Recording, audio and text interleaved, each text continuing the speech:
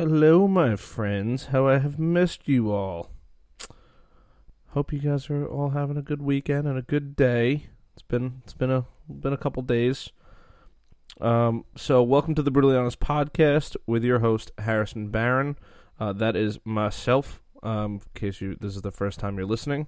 If you enjoy this episode or you've gotten to this point, all 30 seconds in, smash that subscribe button. Appreciate the hell out of it. It's a great way for me to get an idea of how many people are listening, who's listening, and it's a huge motivator for me to keep the show going. And it makes me feel good. Not gonna lie, it makes me feel great. So appreciate that. Also, want to give a huge thank you to Draft Top for sponsoring a giveaway. So if you're interested in winning a Draft Top, for anyone who doesn't know, that's actually on my Instagram as well. It is a device where you can open beer cans, but it cuts off the top, and it cuts off the inner ring, so it's not going to cut your lip or anything like that, and it kind of turns that beer can into a pint glass. It's a really cool device. Going to be giving one away, so if you want to win it, you got to go to brutallyhonestpodcast.com. Under extras, you can click on the link to submit for your chance to win the giveaway. So, with that being said, this show is also brought to you by none other than the Nerds That Care. For all your IT needs, they are constantly working on the most cutting-edge technology to keep your businesses up and running as smoothly as possible. They are working extremely diligently to make sure your system's up and running. It's secure. That's huge right now. Cybersecurity is the biggest thing in the world right now.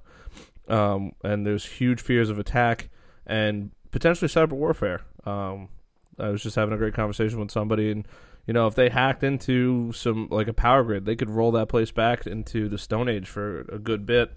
If you cut off that power for a couple days. And with that all being said, I would like to introduce my good friend Heather Schultz.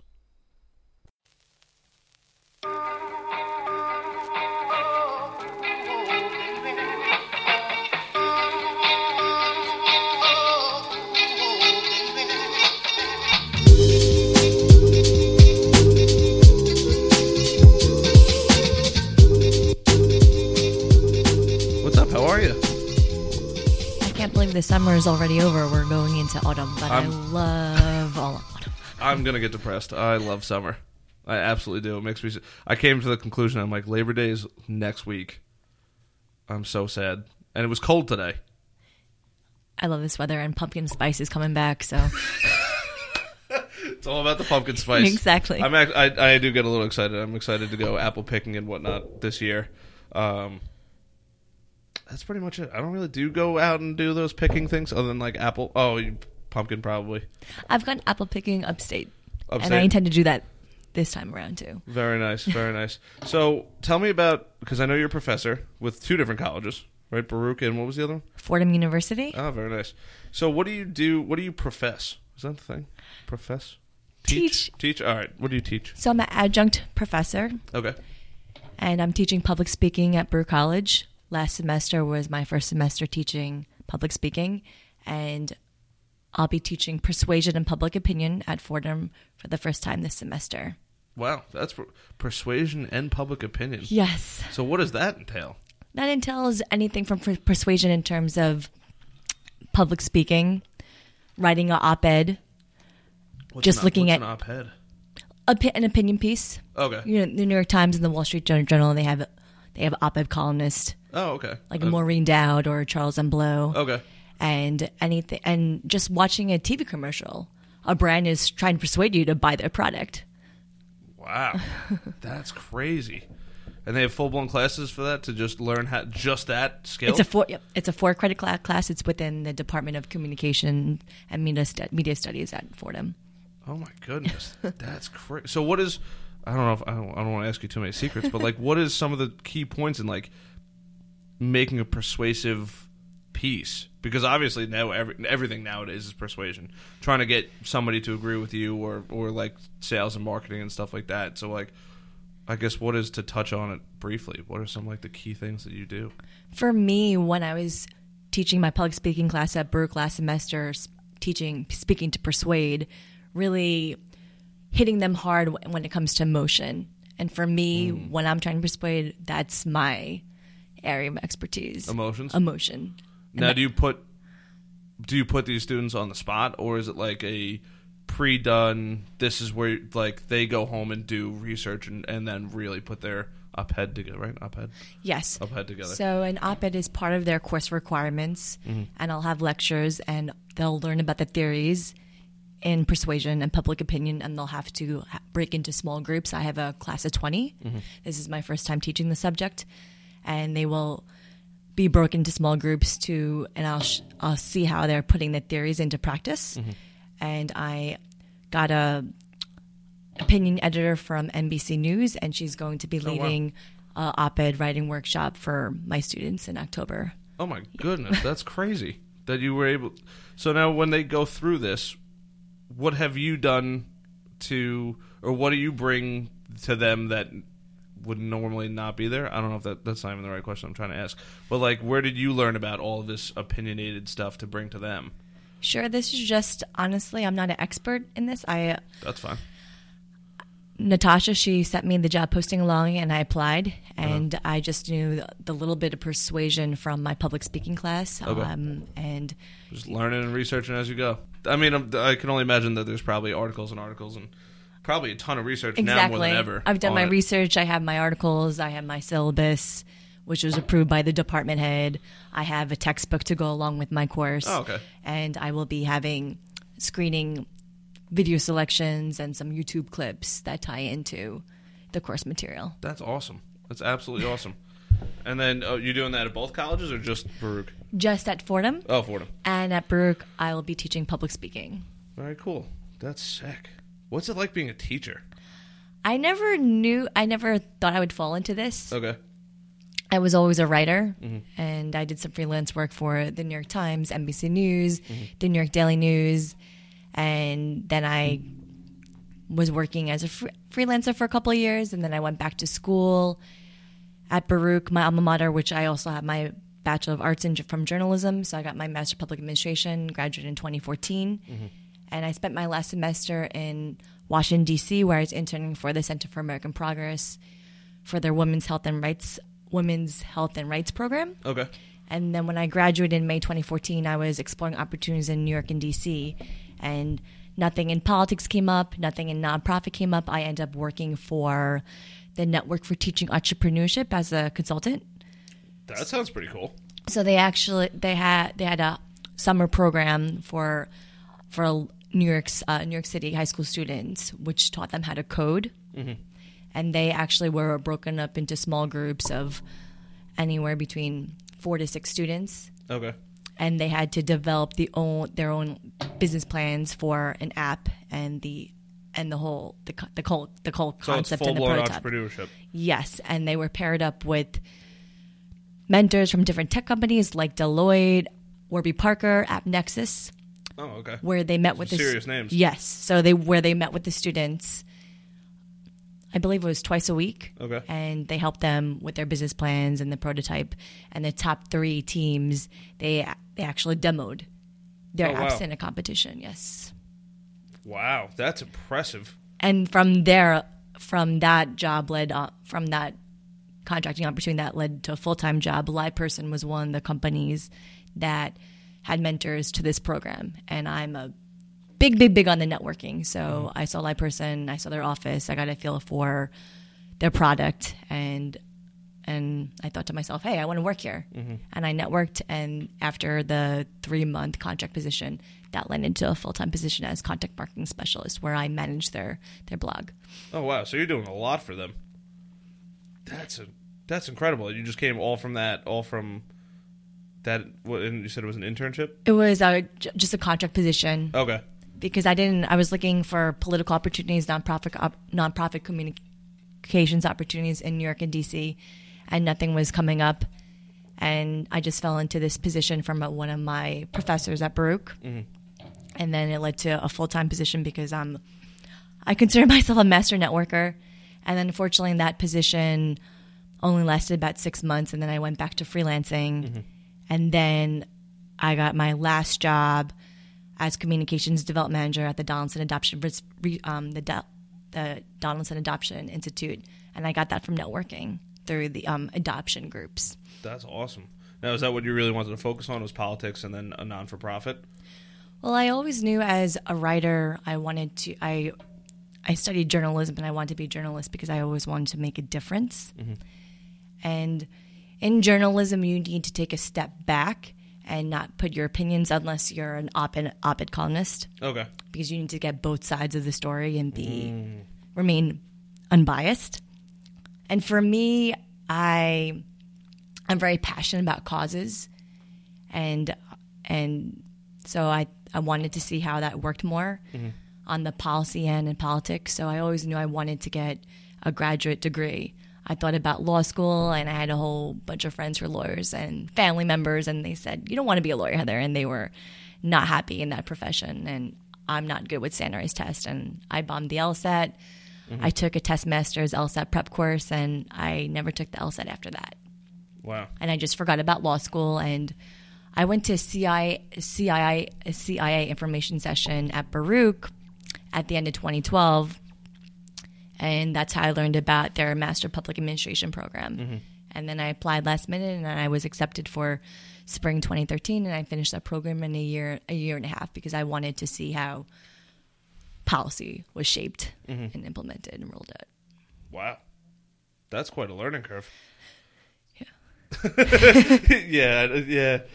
And I can only imagine the people that you've learned all across the way and everything like that. But that's super interesting. That's the whole path of which you've come from, and I know your history, a brief summary of your history, and coming from that and achieving to where you've gotten today is ridiculously impressive. Thank you. And touching on that, because I'm super, super curious, I want to hear all about it, because nobody who's listening up to this point has no idea what you've gone through and stuff like that to find your family and whatnot. But if you would care to share. Sure. So when I graduated Baruch, that was right before my 30th birthday. And for my 30th, I wanted to do it big. Okay. Instead of partying in Vegas and everything, I never really traveled abroad except for a family vacation in Mexico when I was in third grade. Mm-hmm. So the first country that popped into my mind when I was thinking about where I wanted to go was my birth country, South Korea. Okay. I was born in Seoul. I was adopted in November 1984. I was only 4 months. And I always wanted to go back to visit. And I met adoptees who have reconnected with their families and some who really don't care to go down that path. Mm-hmm. And it's not for everybody. Everyone's on their own journey. So when I turned 30, I decided I'm ready to make this trip. Wow. So right after I got the position at LivePerson, I was contact marketing specialist. A couple weeks after that, I went to Korea by myself for 3 weeks, and I stayed with a family friend. Oh my goodness. Who lived right by Bukhansan Mountain. So seriously, like we would walk outside her home, and we would go hiking up Bukhansan Mountain. Okay. And then during that time there, what'd you do? Sure. So in advance of that trip, I reached out to Eastern Social Welfare Society, my adoption agency, and I spoke with the social worker, and I was trying to gather some information before I got there, and we scheduled an appointment in advance. And I don't speak Korean, but my family friend, she's fluent in Korean and English, so she was translating, and she came with me on that appointment. And unfortunately, there was very limited information about my birth family. I just had my birth mother's name, which I actually wasn't supposed to see, but I did see it when I was going through the file. And I remembered my birth mother's name going through the papers. And then when they gave me copies, they only gave me copies of some of the documents, not all, which really upset me because I wanted my whole record. They didn't want, some of it had my parents' personal information on it, but my adopted mother, she's deceased. She passed away from multiple sclerosis when I was 10. She was only 39. So, thank you. And she passed away in January 95. So I'm her daughter. I don't know why I'm not privy to that information. Yeah. But I did remember my birth mother's name. But when they gave me the documents back, they did redact her name. So my birth mother's name is Ha Okja. In Korea, your last name precedes the first. Okay. And my birth name is Ha Mi Young. Okay. Oh, wow. All right. And then so with this information, I know that you had said that you were trying to find your birth mother. Yes. So unfortunately, I was with a foster mother for a couple months before I came to the States, and according to the social worker, she passed, so I couldn't meet her. But I did meet the doctor who delivered me. Okay. And she delivered thousands of Korean babies, but she claims she remembers me, and she gave me a great big hug. And just to see the clinic that I was born and that my birth mother did spend a good week with me in the clinic was amazing. And when I returned, a couple months after, I found out that a lot of Korean adoptees, it's just not an adoptee thing. Anyone who tracing back their genealogy can do it. But there's a service called 23andMe. Yes. Yep. So Something I would like to do. Yes, I really encourage you to go down your family tree route and everything. So they give you a tube and you spit into the tube. They collect your saliva and then they analyze it. And so it took about a couple months for me to receive my results. And then when I received my results, it said I was like 52% Korean, 1/4% Japanese, 13.6% Chinese, and then like 8-9% broadly East Asian. So just basically an Asian mutt right here. Yeah, that's fine. That's incredible. And then so if you make your profile public on 23andMe, you can find other biological relatives. Oh, wow. And you can I did not know that. Yes. And that's the beauty of 23andMe. So, and as long as you make your profile public. So, and you can inbox and you can message others. So I received emails from distant relatives from anywhere from third to your sixth cousin. Oh, my goodness. And That's pretty impressive. And the closest cousin that I found is my second cousin, who lives in the Los Angeles area. And he did some asking around and digging within his family to see how we're related. And his father lives in Burma, and his father was visiting for the holidays, I think, or it was around Thanksgiving, like last November. And he offered to DNA test his father for me through 23andMe, and he did. So we're connected through on his father's side. Okay. But I don't know, like in terms of my birth family, I don't know about the birth mother, birth father. So he's asking around for like some of the family that is still alive and are in Korea, and we haven't really made any headway, and I put that on pause, and I hope to resume that. But there are just some other things going on in my life that absolutely I wanted to more pressing issues. That's incredible. And so on 23andMe, because I haven't done it, it's actually something I want to do. So I'm super curious. Does it tell you, like, when you get an inbox from somebody, like there is a match or there's a potential match for it? Like, how did you figure out like that he was your second cousin? It will actually label, this is your second cousin, third cousin, and you have a message. So sign on to 23andMe and see that message. What? And some of them actually found me online through Facebook. That's incredible. I did not know. I knew it was a DNA test and you could kind of see where you came from, but I had no idea that it'll tell you, like, these are your second, third cousins. Like, that's mind-blowing. It's powerful. Absolutely. And now have all the people that inboxed you, because you said your fifth and sixth cousins as well, you connected with them, and have you guys shared all your stories together? I honestly haven't really spoke with them as in depth as I have with my second cousin. Okay. That's so incredible. I'm mind blown. I'm absolutely mind blown that's where technology has come and how it's helped you. So when you were in Korea, were you also looking for where you spent time at the clinic, right?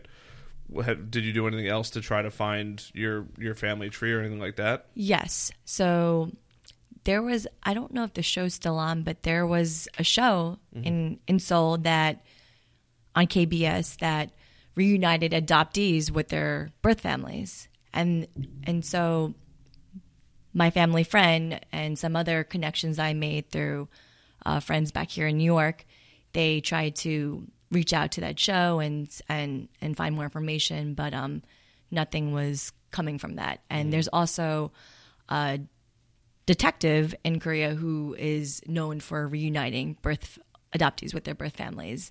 And I emailed him, and unfortunately, there's not much he could do for my case. I gotcha. Wow, that's incredible.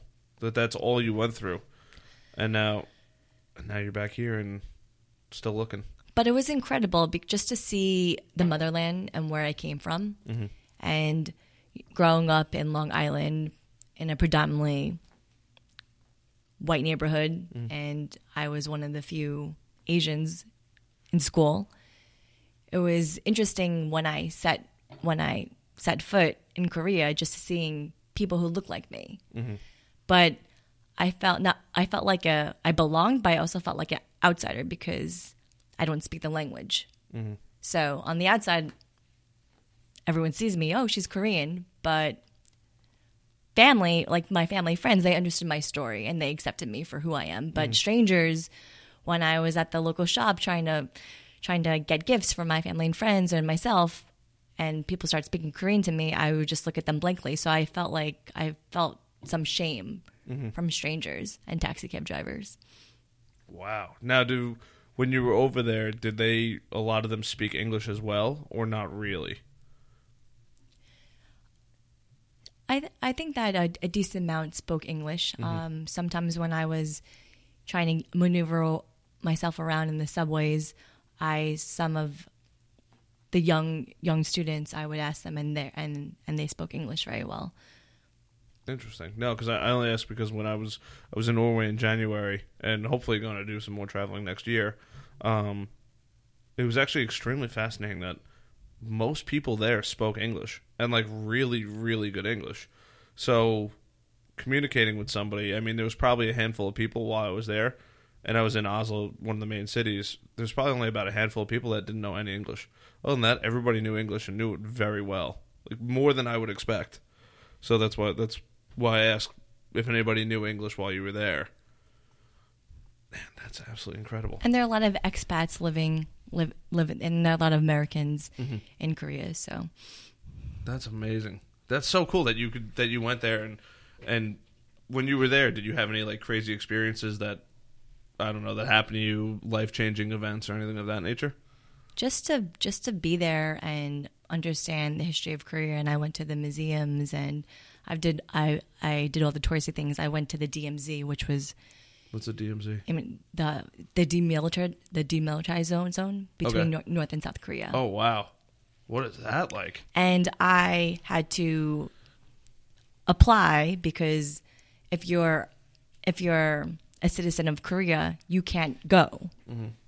So when I applied... If you're a citizen, you can't go? No, because there's the whole conflict between North and South Korea. Yeah. So as an American and a tourist, you can go. So I had to apply, and they had to approve me. And at first I was denied because they thought I was just Korean. And then I had to...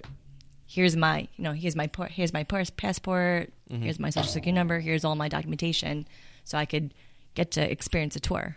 And they have a full-blown tour of the whole thing. Yes. So what was that like? Because I don't know anybody that's done that. Not even close. It just a lot to take in, and it was very tense because I saw the Korean soldiers protecting that zone, because there's this little, I believe it's a little blue hut, and half of it is in North Korea and half of it is on South Korea, and there are soldiers protecting that area 24 hours. A hut. Just a hut. It's I forgot the name of it, but it is a blue hut. That's crazy. And then so now, is there like a fence that runs across the the middle of the country, or how does that work? Because obviously it spans a pretty good chunk of land. I don't know about the fence. I don't want to give the wrong information about that. It was a couple of years, and I don't remember everything about that experience, but that was one of the highlights of my trip. That's incredible. Oh, now I want to go. I want to go see and it. Especially given all the tense relations right now with North Korea. No, absolutely. Yeah, you can't spread false information, especially on here. I'm still so mind blown that. What else did you do while you were there? Because this is fascinating to me. I'm enjoying every second of this. I went to a bathhouse. Okay. So basically, you have to completely be in the nude, and they give you a full body scrub. Okay. And then there are different temperature pools and saunas that you could relax in. That's pretty cool. And what I found, like, Koreans take great pride in their beauty and their health, and this is a regular thing. And I saw, and it's separated in terms of sexes, but when I went, I saw older Korean women, I saw middle age, I saw younger Korean women. And this is just a normal part of their lifestyle. Yes, yeah. And I made sure I went to the bathhouse before I got back on the plane when I was coming back to New York, and I was so relaxed. I believe it. For that trip. And that's a standard practice for them? I mean, not everyone does it, but they're very into beauty. Korean beauty products are ridiculous. Yeah. And they're actually, there's been a demand more in the States for those Korean beauty products in stores like Sephora. Really? Wow. And it's obviously all made there and manufactured there and then shipped over here. That's so cool. Anything else that you like one product that I love is snail cream. I use that as a moisturizer. So. What is snail cream? They just straight snail. Well, I don't know. Well, they mix it with other things and that's popular here? It's popular there. Okay. Yeah. And then in Koreatown in New York City, it spans 2 blocks. It's on 32nd Street between it's on 6th Avenue to Madison Avenue. So it's 2 blocks. And there's one of my favorite stores, there's Nature Republic. So I get my Korean beauty products from there. Now, my facial mask. In there, is everything in Korean? Or is it like in English too? Some of it is some of the packaging is in English, but the directions are pretty much in Korean. But I know I just typically would put it on my face for like 15 to 20 minutes, and that's so crazy. I would have never guessed that there's a demand in New York and the country for I didn't even know about the Korean beauty products. And what else did you do there while you were in Korea? Well, I ventured around Seoul by myself, and my family friend, she has her own business, so she is a very busy woman as an entrepreneur. But she brought me to the countryside outside of Seoul, where I met some of her family, and I saw her mom making kimchi. Okay, very cool. Which is a long, meticulous process. Yeah. Really, that I didn't know either. I know what it is. I didn't know it was a long, meticulous process. So when you were there, other than just a trip, what other like crazy experience? Did you have any like crazy experiences? Did you, I don't know, jump out of a plane or anything of that nature, or was it just a really see your country and see like the heritage that you came from? Well, see my country. How often am I going to go to Korea? So yes, I saw Seoul, but I also went to Busan, which is the second largest city in South Korea. And I also visited Jeju, which is pretty much where a great honeymoon spot. Okay. And I basically call it South Korea's Hawaii. Okay, beautiful place. Beautiful hiking, temples, everything, waterfalls, white sandy beaches. Wow. And you were there and how long did you stay there for? So I was Yeah, I spent in Jeju Island. I was there for I know I'm making you think. maybe like 4 days, and I spent like 2 days in Busan, and the rest of my time was in Seoul. But I wanted to make the most of my trip. Yeah. Very cool. And have you done anything crazy since, or have you traveled since? Not internationally, No, just all, I don't want to say local, but in the country? but local. Like I have a lot of family in Florida, so and then I went to Destination Wedding a couple of years ago in Portland. My good friend that I interned at the Center for American Progress, she got married, so Very cool. I went to support. Yeah. Very cool. I love it. I love this story. That's absolutely fantastic. So you were telling me about that you're huge into spirituality, and that I had no idea about you. So please explain what... Because I just had my friend Sherry on, and she's very big into spirituality and positivity, and I know you had just mentioned that you also practice some of that as well. Yes. So I was brought up Catholic, Mm-hmm. and although I don't consider myself Catholic right now, Mm-hmm. I do believe in God, a higher power. Okay. I do believe in Jesus Christ. I do believe in... I mentioned that my mother passed, and I know that she is watching over me every second of the day. She is my guardian angel, as well as some other family members and friends that I've lost throughout my 33 years here on Earth. Okay. That's crazy. Now you said you do daily affirmations and things of that nature? Yes. So I will write my daily affirmations, something as simple as, I am beautiful, special, and lovable just the way I am right now. And I will go in front of the mirror and recite it.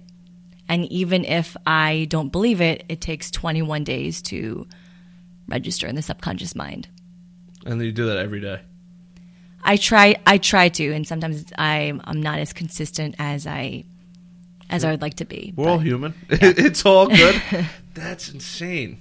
And it definitely has had a positive impact in your life? Yes, I do believe in the power of prayer, Mm-hmm. the spoken word, and your thoughts. Mm-hmm. Because you can worry about something, and you could actually, I believe, bring that negative thought to manifestation. Mm-hmm. And you don't want that. And you just in your daily life, how you go about speaking about yourself Mm-hmm. to yourself and speaking about yourself to others, and just be really mindful of your spoken word. And I also meditate. Oh, I love meditation. Yeah. Do you use an app, or do you just do it on your own? I do it on my own. I have some meditations I follow along from my spiritual teachers over the years. Oh, very cool. That's awesome. And how long do you typically meditate? Because I don't want to say I'm the worst meditator, but I'll meditate for like 5-10 minutes. For about 15 minutes. I don't think you need to sit there cross-legged for an hour or anything. Yeah, I think 15 minutes is a good benchmark. Yeah, I tell everybody that I know. I'm like, I met a guy. I shouldn't say met a guy. I knew a guy. I saw a guy today, and he's like, I'm super stressed out. I'm like, have you tried meditating? And he's like, no. Why would I do that? I'm like, you don't know. You got to figure it out. You got to go. I was like, you got to start. And it's probably my favorite thing to do when I have time to do it, and I have to make time, which is something I need to be more conscious of. But once the 21-day rule, once you do it for 21 days, it's there. It's there. There. That's crazy. And now, I know that you have a history of domestic violence, and feel free to go as deep as you want with that, but have you used prayer and meditation and your daily affirmations to help you overcome that event in your life? So when I was going through that, I wasn't really awakened to the world of spirituality. Mm-hmm.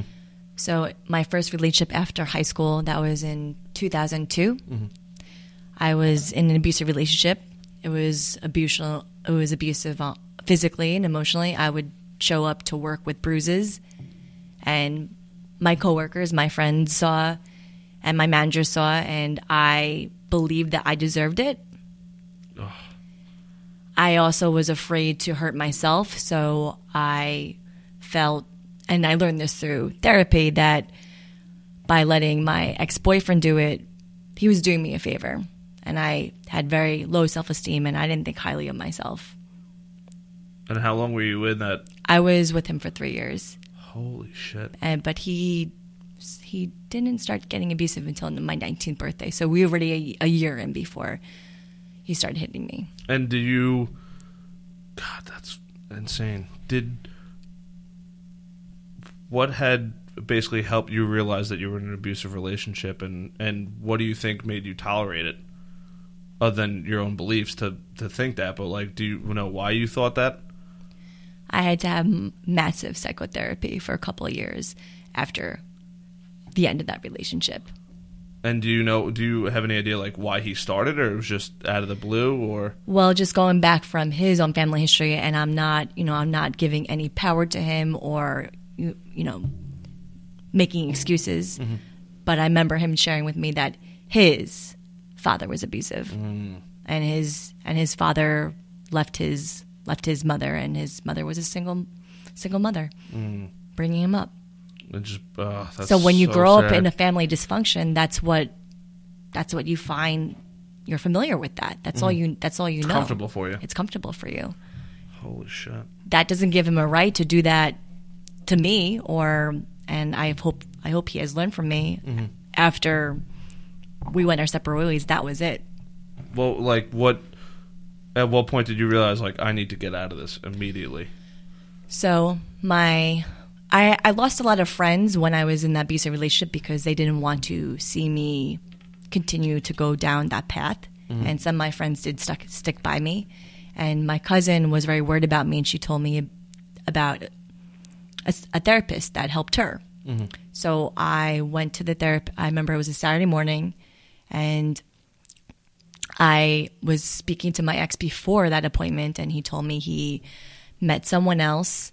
And I was hysterical, and I went to that appointment, and I tried to share everything about my life growing up and what led to that relationship and my low self-esteem and growing up as a transracial adoptee in a white family in a predominantly white neighborhood, how all that has impacted me.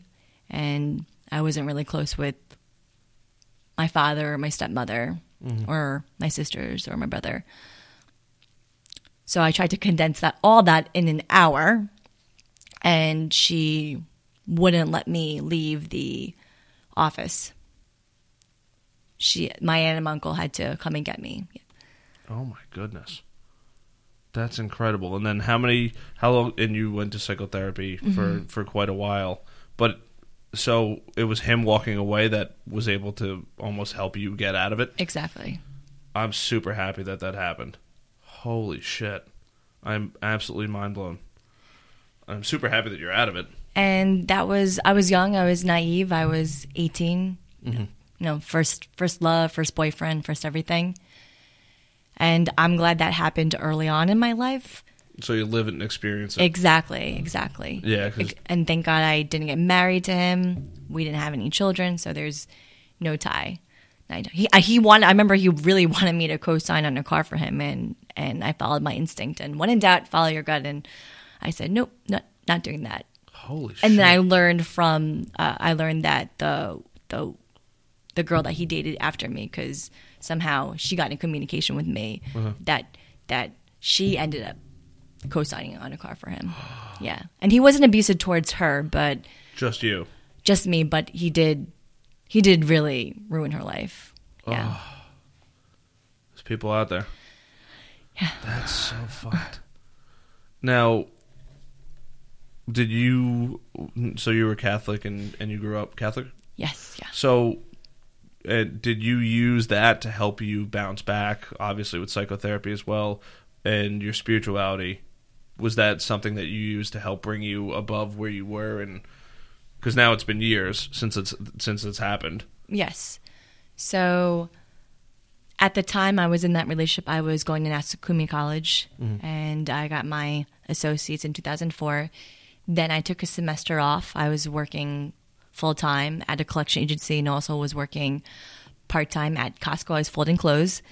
And then I went to Hofstra for a semester. That was spring 2005. And I barely went to class, and it just was a very difficult time because I left my home to be with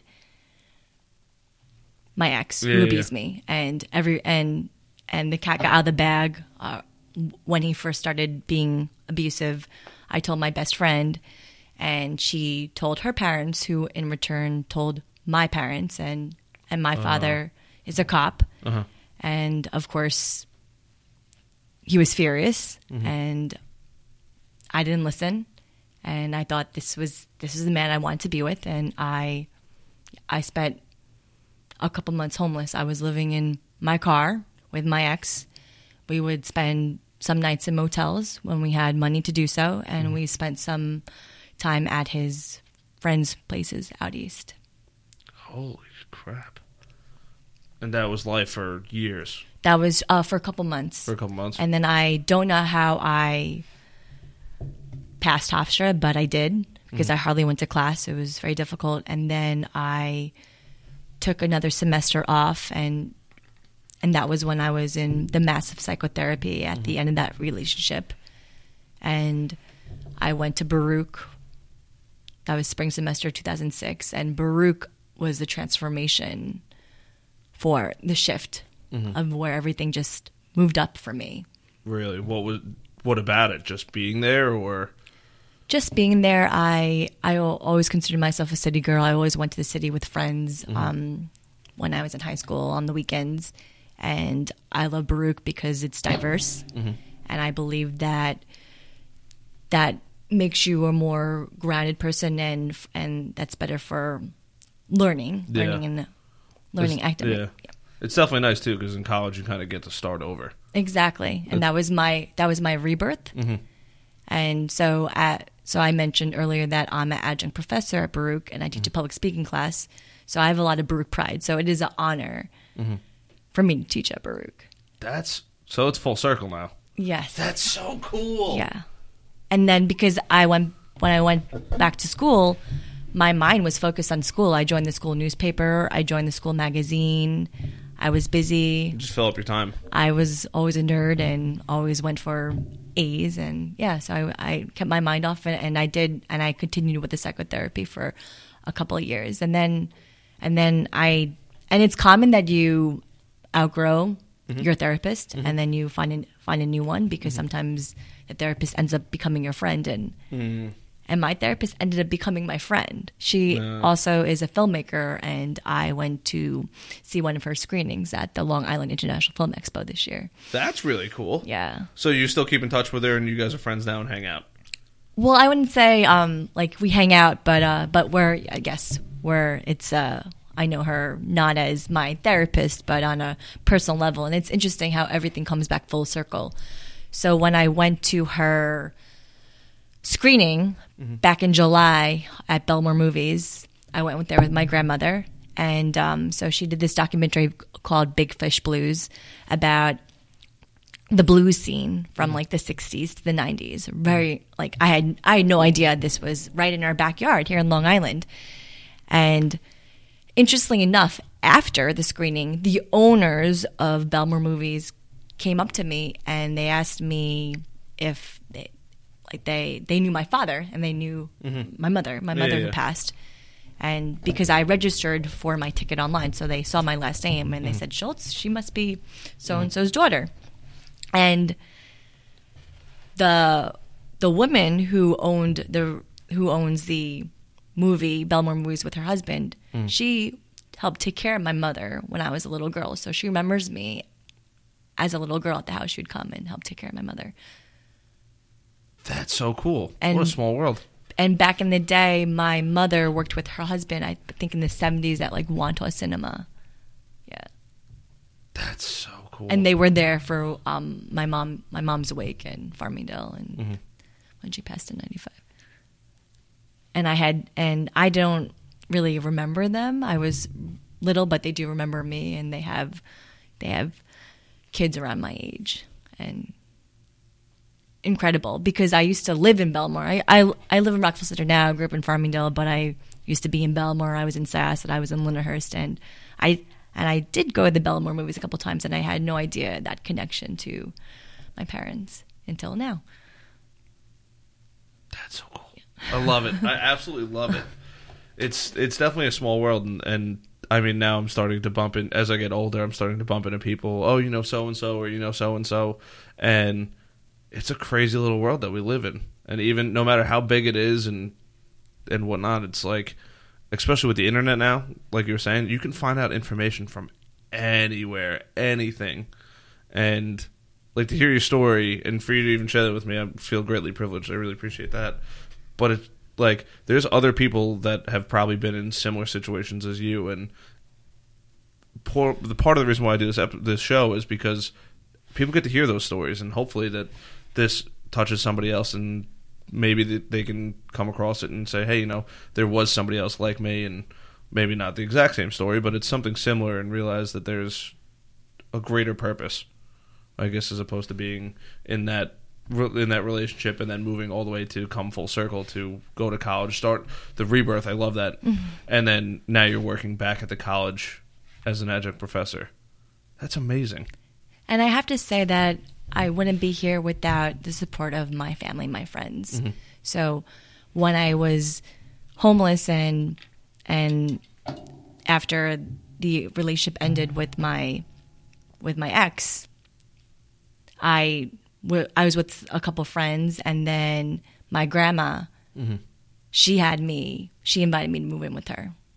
So this is awesome. My father's mother. So she's been such an impact on my life. And I did continue to still see him when I moved with grandma. And then I went, and then it was that visit to the therapist's office where like things clicked, and I realized like something's wrong here. Mm-hmm. I need to take care of this. I can't keep going down this path. Yeah. It's amazing that you realize, because I hear all too often there's always stories that you come across, and the person just they don't leave, or they don't know to leave, or they don't see a therapist to really have that eye opening. And it's interesting. So when I moved in with my grandmother, her roommate. So this is when my grandmother was in Belmore, and her roommate, and they became very good friends. And when I moved in, her roommate had no problem with my grandmother said, my granddaughter's moving in, and she mm-hmm. said no problem, and we were one big family. And I remember she had this catchphrase about me. She said, from a hoodie to hottie, because when I moved in, I would always wear hoodies. I couldn't look anyone directly in the face. Mm-hmm. I was always hunched over. I just didn't like myself. I didn't feel good about myself. Mm-hmm. And she saw me grow, and so she would always say, from a hoodie to a hottie. I love it. And she was a big proponent of me going to Baruch, and I believe Baruch is just as good as an Ivy League, just as good as NYU, just as good as a Columbia, but mm-hmm. not as nearly as much as tuition at those schools. Absolutely. Yeah. Absolutely. College now is ridiculously expensive. Ridiculously expensive. I mean, then again, a part of it is you pay for what you get. Exactly. I mean, I've had friends that go to Columbia, and I'm like, you sound like you're going. It doesn't even sound like you're going to college. It sounds like you're going to paradise for a couple of years, and you're going to end up with this ridiculous amount of debt, and then you have to go find a job. Absolutely insane. And just so my aunt, mm-hmm. I call even though she's not technically my aunt, I call her my aunt. That's cool. And everybody's got one of those. She recently passed away, mm-hmm. But because of her, I am the woman I am standing today. And a couple weeks before she passed, I told her that I was also, in addition to adjuncting at Baruch, I'd be adjuncting this fall at Fordham. And I just remember her saying, Heather, I'm so proud of you. I'm so proud of you. Yeah, to come from that to doing what you are now. Exactly, yeah. Holy crap. And I do believe as an adoptee, and just talking to some my friends, biology doesn't mean anything. Mm-hmm. Just because you grew up with your biological family doesn't mean that you're going to be close Absolutely. With your family of origin. So Absolutely. I consider my friends my family. Mm-hmm. I have relatives who are technically maybe like my second cousins, but out of respect, because they're old enough to be like an aunt or uncle, I call them aunt or uncle. Mm-hmm. So yeah, that's absolutely amazing. Everybody's got that, yeah. And you're definitely right about the biology thing. I saw a great photo today, and it was like a dark tan egg, and it was like a white egg, and like the comparison was like the two eggs, and they crack them open, and the yolk's the same. And I'm like, way too often do people put that into too much perspective where it's like, all right, you're Korean or you're Asian or you're black or you're white or whatever it is. And, there's always a million things going on. But, like, at the core root of it, we're humans. We all belong to the same planet. We're all here to take care of each other. We're all here to help each other. And we're all here to learn and grow. And I think that's one of the most important parts. And I think there's a lot of times where people stop learning. They stop growing. And when they do that, that's like the imminent downfall of them. So those are just some of my beliefs. But I couldn't believe it. And I was like, that's a cool analogy. Metaphor? One of those two. One of those two. And just to be able to see the egg to the yolk, and it was like, I was pretty moved by it, and it was such a simple photo, and I'm like, all right, we're all here together, like, good, bad, or indifferent. If you don't like it, you got to figure it out, because there's no changing it. You can't, no race or anything like that is going to take over the world, at least until there's another world war. Let's hope that doesn't happen. Oh, I know. Tell me about it. Well, now you're into politics. I'm sure you heard what happened today. Here's this. It's like a reality TV show. I know. It really is. And we're all living it. That's the craziest part. That's the absolute craziest part. But what are you going to do? We're all here to exist and to grow. That's the most important thing. And you can't live life with blinders on, and you can't live life in fear. Mm-hmm. There's one of my grandmother's friends. She's afraid of crossing bridges and going through tunnels and everything like that. And you need to live, and not think like, what if I go in the city? Like, what if, like, like in New York City, it's like going to be under attack, and you can't. It could happen anywhere. You can't live your life like that. Absolutely. And it's funny too, because everybody always considers that. You said the rebirth, which is, I've never actually heard that, and I really do enjoy that. But most people say, like, oh, I crossed that bridge from one part of my life to another. And it's funny that she's like, oh, I'm having trouble going over bridges and things like that, because it's like, that's like a key turning point. And yes, I know it is physical, but I'm like, everybody's going to do it. And you have to. And if you cut yourself off like that, you can't even leave Long Island without going over a bridge or through a tunnel. Exactly. So, absolutely incredible. I appreciate you being here and sharing your story. No, of course. I'm happy to be here. Thank you. Anytime. How do people find out about you, if you want to share it? Social media and whatnot, if you care. Sure. So my handle is really simple. It's Heather J. Schultz. So they can find me on Twitter, on Instagram, on LinkedIn. Mm-hmm. LinkedIn, I don't know the exact URL, but it's not exactly Heather J. Schultz, but they can find me on LinkedIn, and then I have and then just can put in Heather Schultz to find my Facebook page. I gotcha. By the way, I thought of one more question for you. Sure. Have people reached out to you about your story and say, hey, I've had that, or have you shared it enough to where people have heard it? Yes. So moving back. Mm-hmm. So before my trip to Seoul, mm-hmm. I wrote a story about my search, mm-hmm. and that was published in NBC News, their Asia America vertical, which launched that year, 2014. So I sent that story to my editor before my trip, and mm-hmm. it was published my last week there. Okay.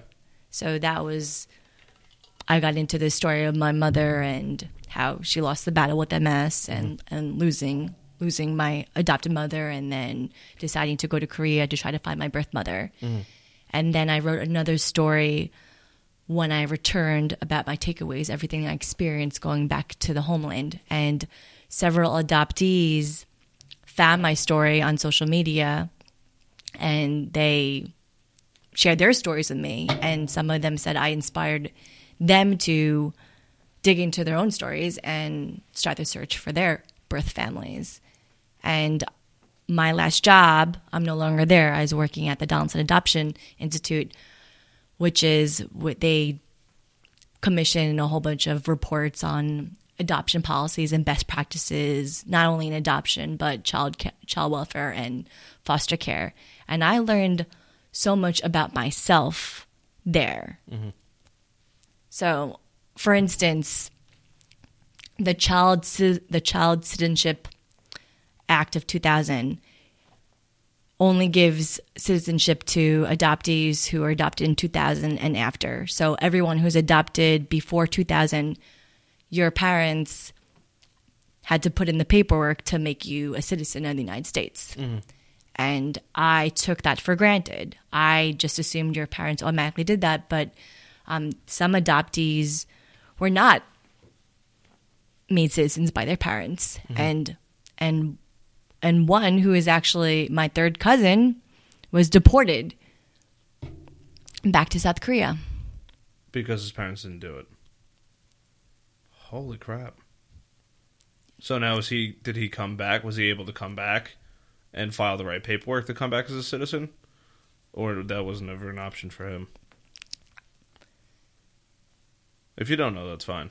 There are many layers of his story, Yeah. and he's been written all up. So his name is Adam Krapser, but I really took that for granted, thinking that that was something that your parents did when they adopted you. And there's an Adoptee Citizenship Act that they're trying to move along through Congress, which would give retroactive citizenship to all adoptees, but there's no movement with that right now. Damn. That's such a shame.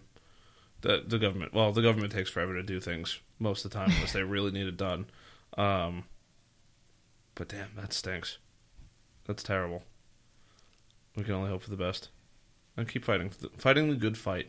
Exactly. But it's interesting to be connected with I got really involved with the adoptee community here in New York, and just to hear other stories, and some of them are similar, some of them are different, and I maybe knew like one or two adoptees when I was growing up in high school. And now you know. And I know dozens and dozens and dozens. Yeah. That's incredible. Now, do any of them share a similar story, or is it just all adoptees from all over? Like, did anybody go through like the spiritual college and stuff like that, or like how are they all coping with it, or that you've seen? Some of them have went through therapy. Some of them have done a mass inventory of soul searching, meditation, spirituality. Writing is a great outlet, and for me, writing saved me when I was in high school. I pretty much kept to myself and just kept myself in my room, and I had a live journal, and I would write in the live journal, and I had that live journal over the course of my abusive relationship, and that helped me cope with my feelings. That was my release. Damn. And now, when you're a part of this whole community, obviously you've met a lot of these people and stuff like that. Is there a lot of like support for these people? Because I happen to know a bunch of people that are adopted, and I never came from that life, so I have no idea what it's like. And I don't even want to be the first one to say, I would kind of know what it's like. I've just heard stories, and I couldn't even imagine myself being in that kind of position. But is there like a lot of support for them? I would assume now, hopefully at least, there's more because of social media and stuff like that. But is there like a big group, or is there a big push to help those individuals? It depends where you are. Here in New York, I think there are a lot of support groups, and I'm part of a Korean adoptees group a Korean American adoptees group on Facebook, where we can lend support to adoptees where we can't get together due to geographic barriers, but and they're from all over. It's really the power of social media. Yeah, and that's definitely changed everything.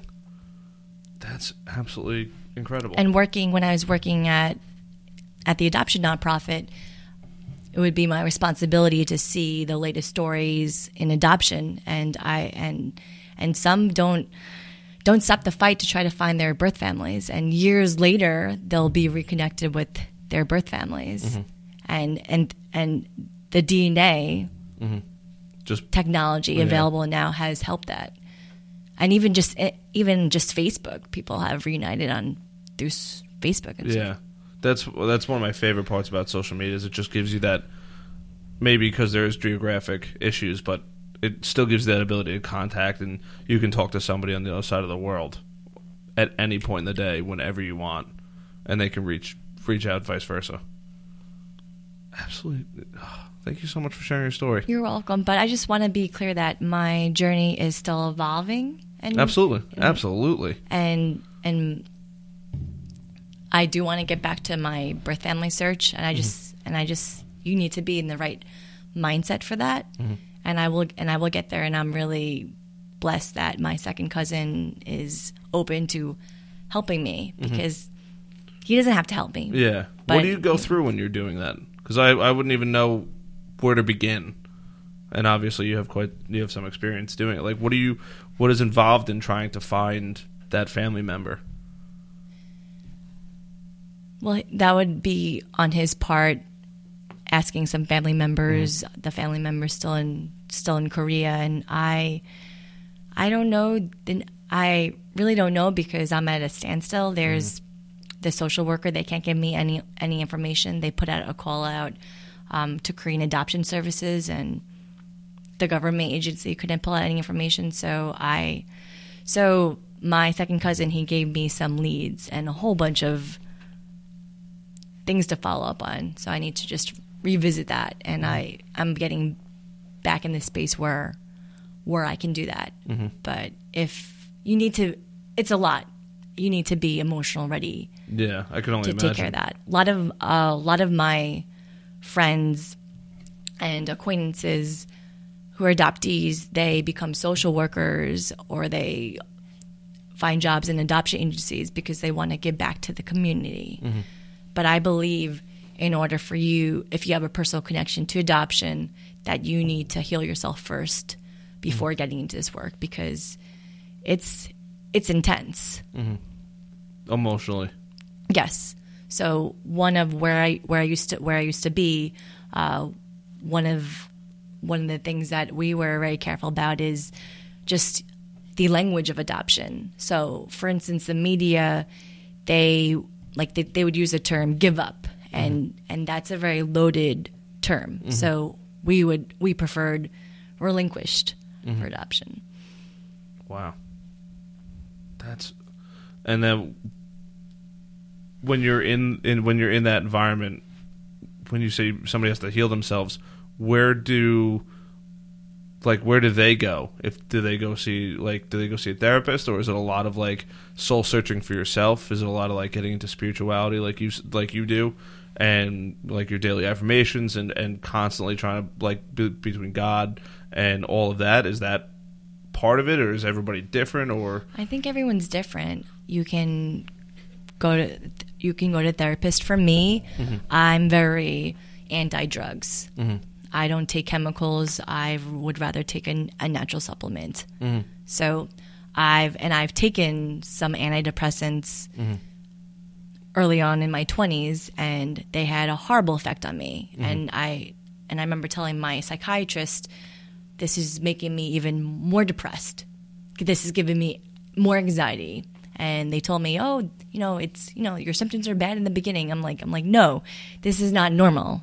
I shouldn't have to feel like this. And I was like a zombie, and so I wasn't on them for a long time. Yeah. In some cases, antidepressants and medication, they do help some, but for me, my body couldn't take it. But everyone has their own journey, and for me, spirituality, meditation, soul searching, writing, those are all tools that I use to get me here.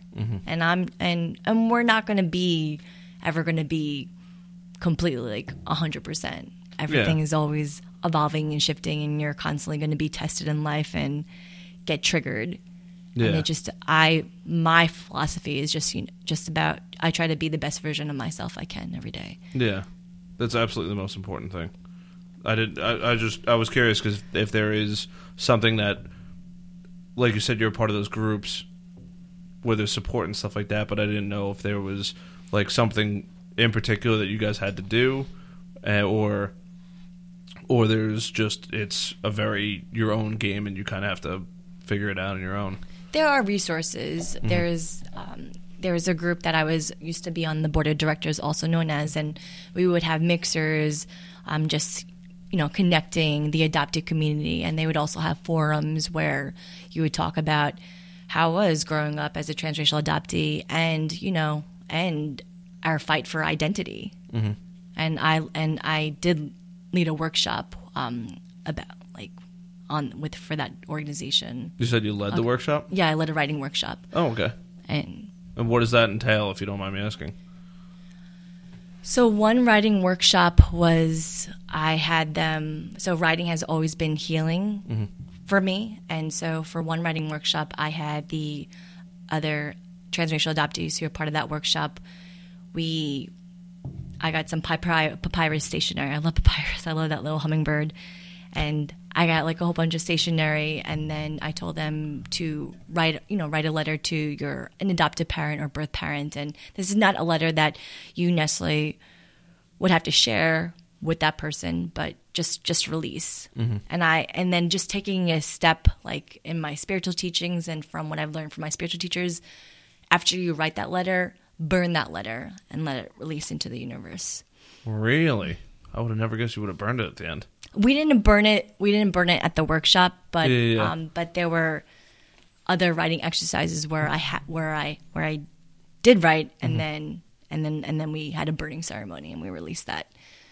And when you do that, do you genuinely feel better? I feel so much better. Really?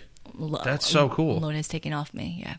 That's amazing. So you just write the letter as heartfelt as possible and emotional as possible, then you light it on fire at the end. You don't need to send it to that no, person. Absolutely.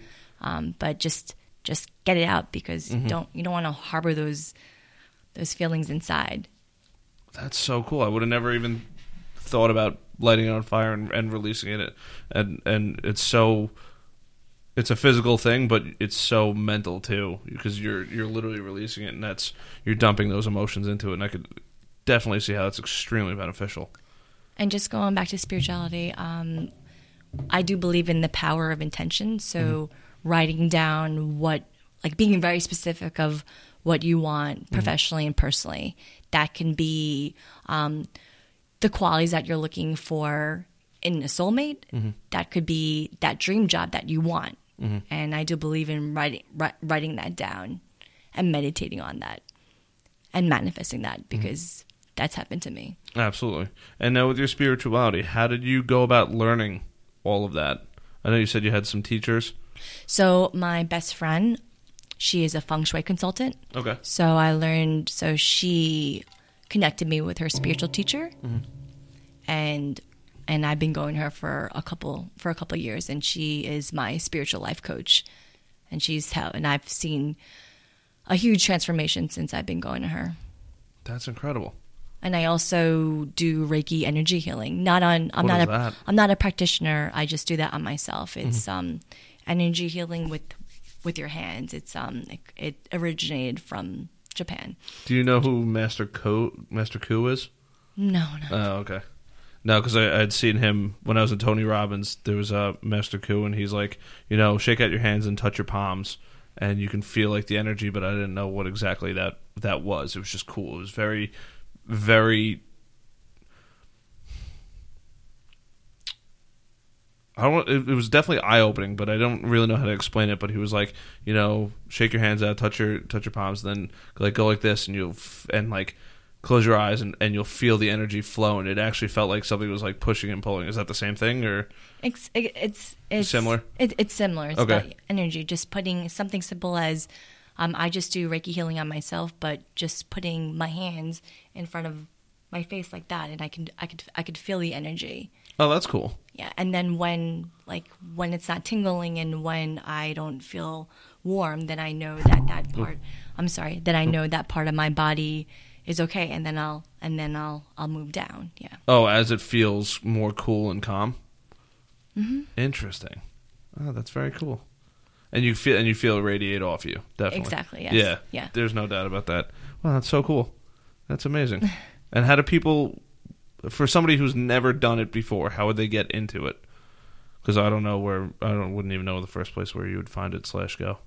So my spiritual teacher, her practice is the Center of Inner Wisdom, and I've learned Reiki from her, Reiki 1 and 2.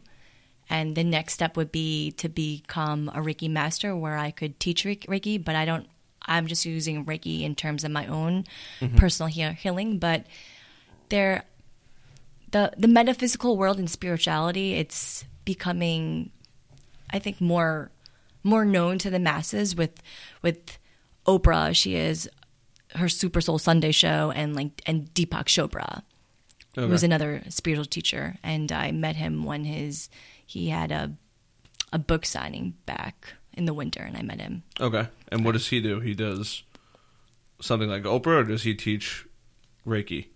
Oh, not Reiki, but he's just a very spiritual teacher about affirmations and positivity and the subconscious mind, and just being in your personal power. Absolutely. Wow, that's so cool. That's amazing. Is there anything else that you care to share before we wrap this thing up? No, I really appreciate you having me as we go into this new season, and I'm starting school again and this new opportunity at Fordham, and I'm really excited. That's awesome. Thank you. Well, I wish you the absolute best of luck with that, and I definitely look forward to having you back on. Thanks, Harrison. Thank you. Anytime. All right, guys, thank you so much for tuning in. Appreciate the heck out of you guys, as always. This show is sponsored by none other than the Nerds That Care. They are your IT experts. Questions, comments, or anything like that you have about computers, you call the nerds. They will help you. They will take care of you.